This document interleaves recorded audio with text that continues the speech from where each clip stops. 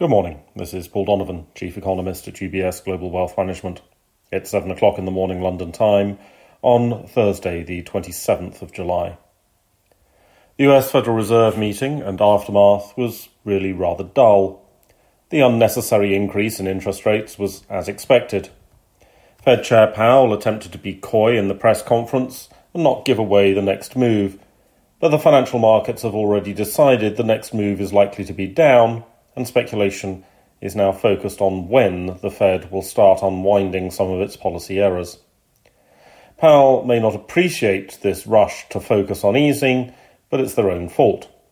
The trashing of forward guidance of over a year ago gives investors little incentive to pay too much attention to what the Fed is saying about the future, and financial market economists remain confident that US inflation will continue to fall.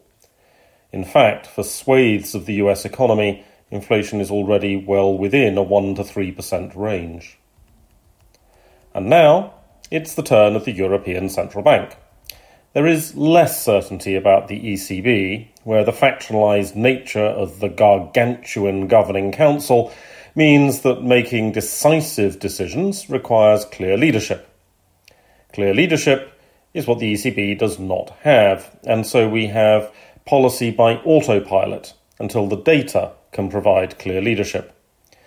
This means that the European Central Bank is acting in a reactive rather than a preemptive fashion when it comes to policy, which is not really something one wants to see in a central bank. A hike today seems all but certain.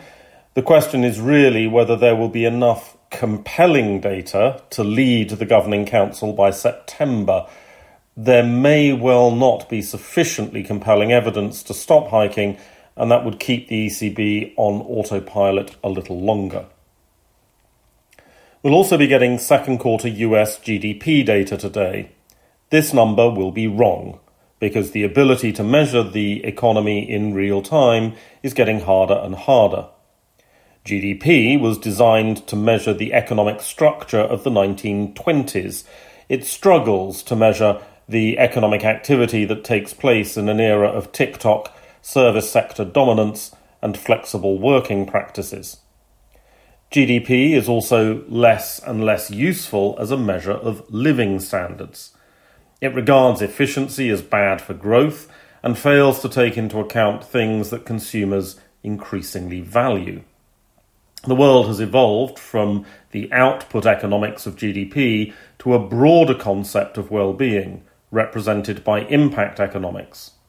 Nonetheless, the financial markets will take today's data as new information and therefore something to obsess over. The picture, using the fiction of annualization, should be of an economy operating a little bit below its trend rate of growth. The broad personal consumer expenditure deflator measure should show ongoing price disinflation, although the second quarter was the last hurrah for profit-led inflation, so there may be some limits to that disinflation force. European data hints at the state of the consumer today. German consumer confidence was fractionally better than expected in August, with a small positive revision to the previous month, in line with the positive revision bias across most German data releases. Italian consumer confidence is due. As with all survey evidence, the influence of the media narrative is probably more important than the actual economic reality in producing these results. The UK has the Confederation of British Industries Distributive Trade Survey, a loose approximation of retailers' activity, and Spain will be giving us actual retail sales for June. That's all for today. Have a good day.